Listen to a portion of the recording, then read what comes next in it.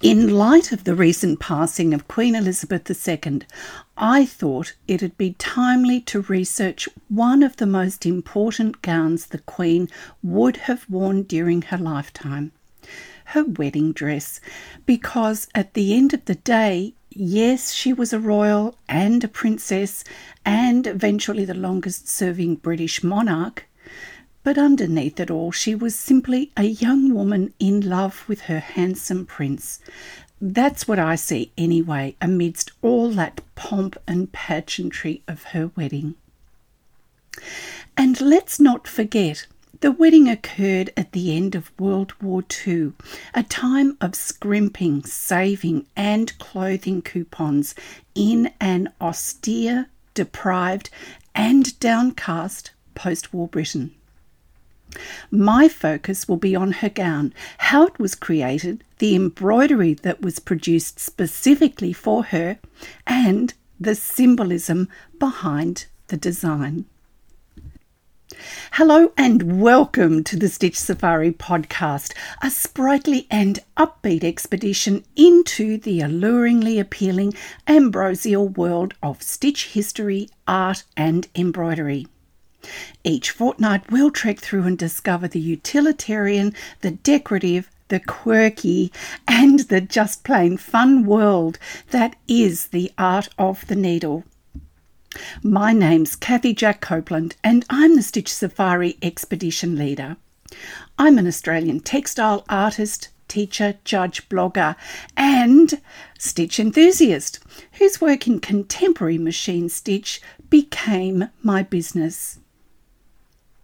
Weddings are a time of huge celebration, and British royal weddings are a tour de force of organisation, protocols, history, diplomacy, as well as family, with many often now televised globally. But they also demand grandeur and splendour on an extraordinary scale, and the marriage of Princess Elizabeth to Philip Mountbatten was no exception. This was a country and people coming out of all the difficulties of a draining and long-running world war. This wedding and Princess Elizabeth's wedding dress had to help uplift and comfort a nation. It had to serve as a grand escape from the economic hardships that so many people, her soon-to-be subjects, endured in the aftermath of World War II.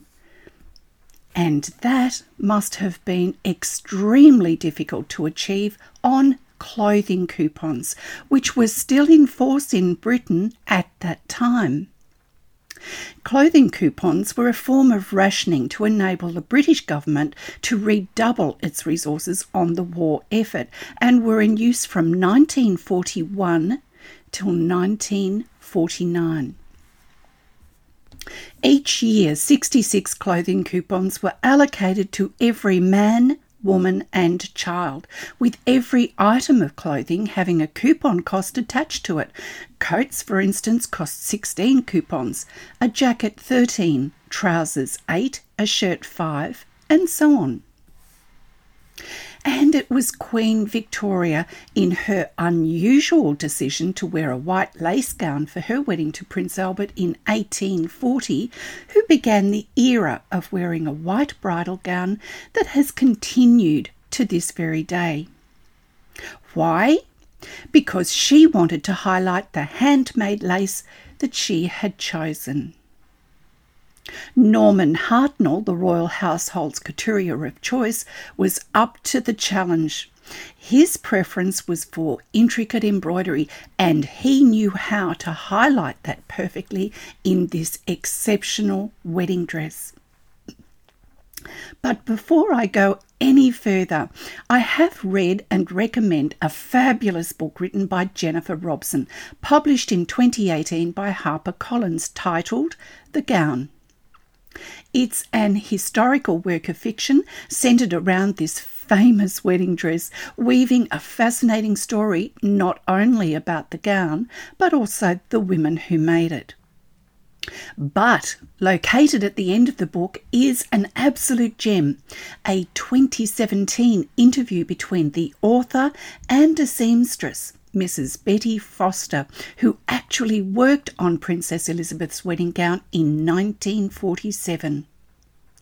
As so often happens, we know very little about the people who create the exquisite embroidery, so this interview is of huge interest. So top marks to Jennifer Robson for finding Betty Foster and taking the time to talk with her.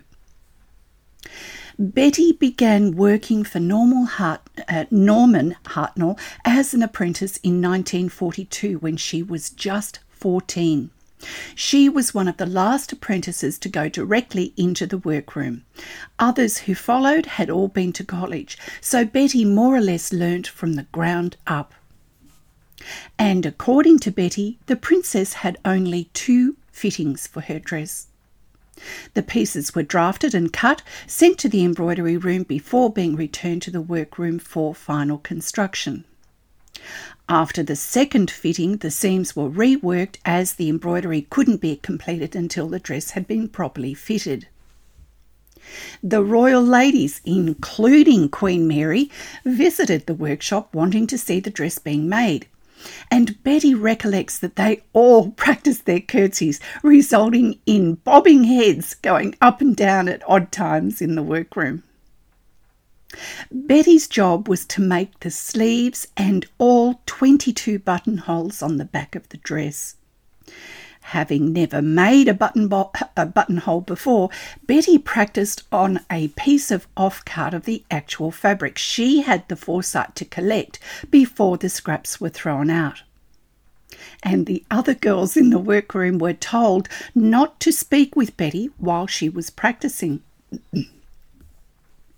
Her work was checked before Betty was allowed to stitch directly onto the dress itself, and amazingly, Betty kept these practice pieces in a scrapbook, along with a button, a strip of delicate horsehair buckram that lined the gown's billowing skirts, and wispy samples of the silk tulle used for the embroidered train.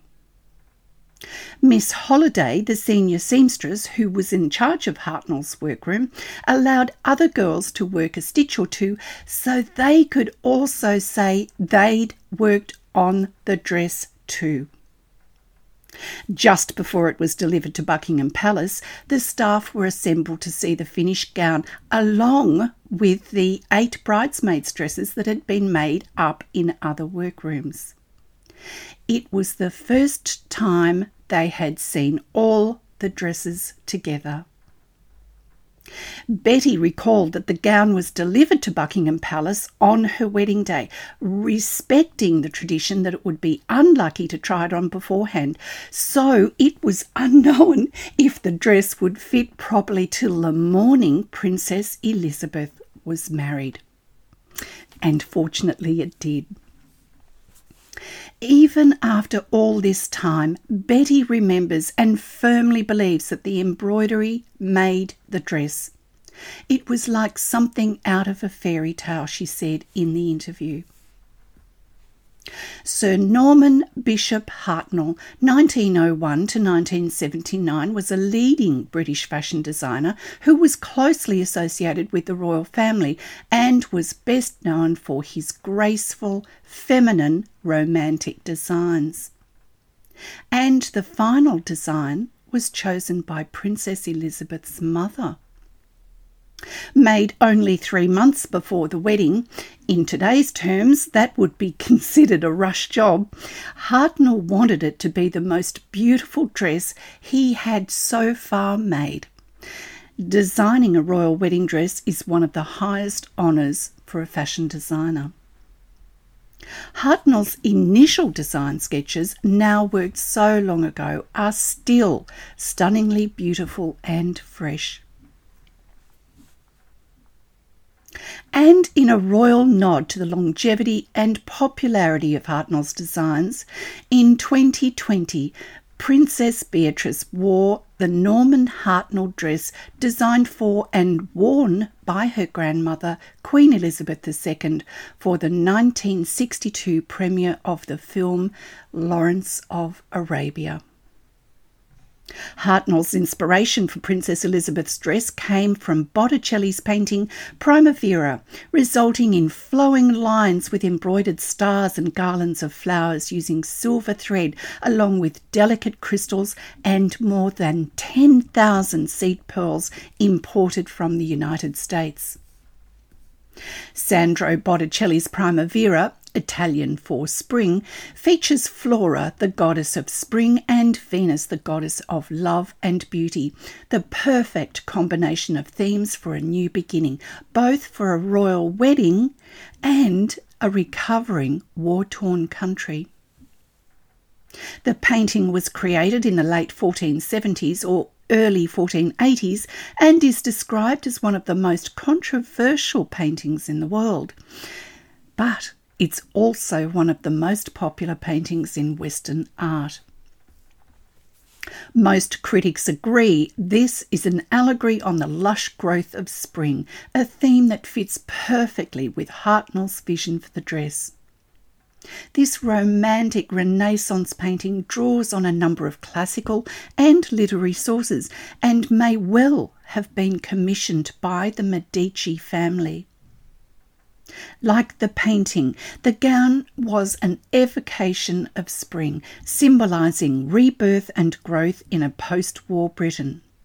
It was a symbol of hope for a Britain recovering from post-war austerity.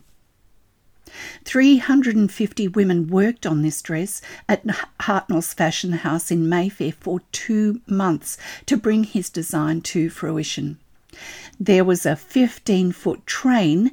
The fabric was woven in Essex, featuring a star pattern and a carefully tailored bodice, all of which had to be paid for using clothing ration coupons, dutifully saved by the young princess, along with 200 extra coupons gifted to her from the British government.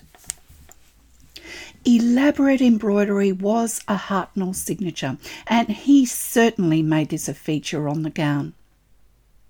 Although Hartnell didn't tell the princess at the time, he also included a lucky 4-leaf shamrock on the left side of the skirt so that her hand would rest upon it during the ceremony. Many of the young princess's admirers sent her coupons, all of which had to be returned with a thank you note, as transferring coupons was illegal. The gown was conventional in its silhouette, with a sweetheart neckline and long fitted sleeves. However, what set it apart was the embroidery. Exquisite pearl and diamante encrusted star flowers, York white rose-like blossoms, smilax, lilac, jasmine blossoms, all skillfully combined with flowing lines of wheat ears, the symbol of fertility embroidered onto the gown's bodice, full skirt and ethereal silk tulle train. Around the hem of the dress was a border of orange blossom, appliqued with transparent tulle outlined in seed pearls and crystals. The embroidery design was created alongside the house's head embroideress, Miss Flora Ballard. This regal dress was made of ivory silk using silkworms from China, not Japan or Italy, given the recent events of World War II, as well as damask brocade from Damascus, Syria. The brocade fabric, woven with 12-karat gold thread, featured embroidery of 2 lovebirds exchanging kisses in a local pattern known as the lover and the beloved, and was a gift from the Syrian president. Unfortunately, the dress has deteriorated considerably over time, and the weight of the embroidery has dragged the skirt down, increasing the strain on the weave. But like any wedding dress of any era, Princess Elizabeth's dress was eagerly awaited by the British public. Yet it had to be kept secret. All the seamstresses and embroiderers were sworn to secrecy to protect details of the dress leaking to the press.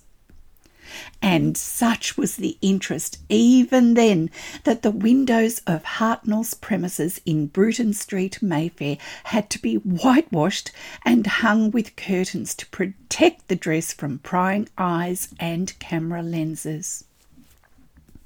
Betty Foster recalls that Americans had rented the flat opposite so they might be able to get a glimpse of the dress.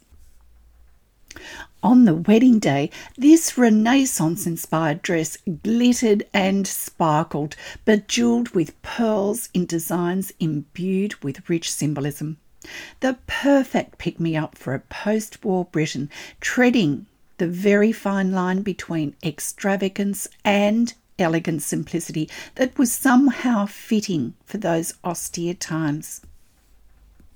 It appears Hartnell and the women of the royal household well understood that this dress needed to reflect the mood of the nation, giving the people some much-needed relief from the austerity that had been in place for over 8 years, without showing an overt sense of excess. And in 2016, when both Queen Elizabeth's wedding dress and her coronation gown were both on display at Buckingham Palace as part of her 90th birthday celebrations, Betty Foster was again able to see the dress, saying to the Telegraph, "I had forgotten how beautiful it was with that exquisite train, and how small the princess was."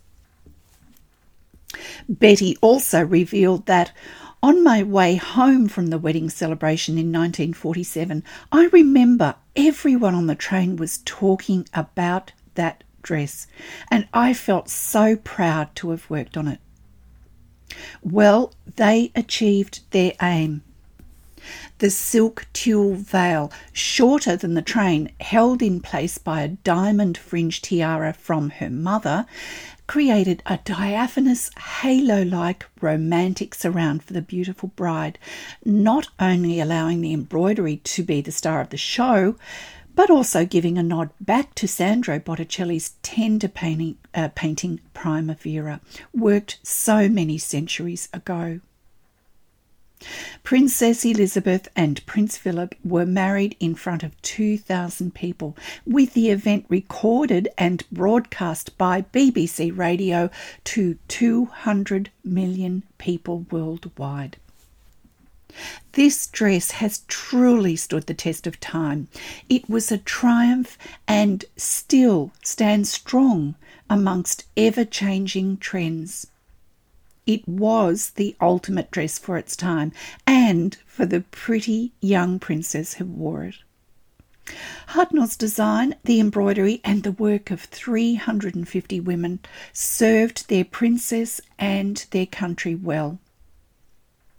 Wedding dresses are so emotive even now, but I can imagine the honour and the stress that would have suffused Hartnell's workrooms in equal measure during those frantic 3 months in 1947. Imagine being able to say you'd worked on a queen's wedding dress. Wow. Thank you for your time. As always, it's truly appreciated.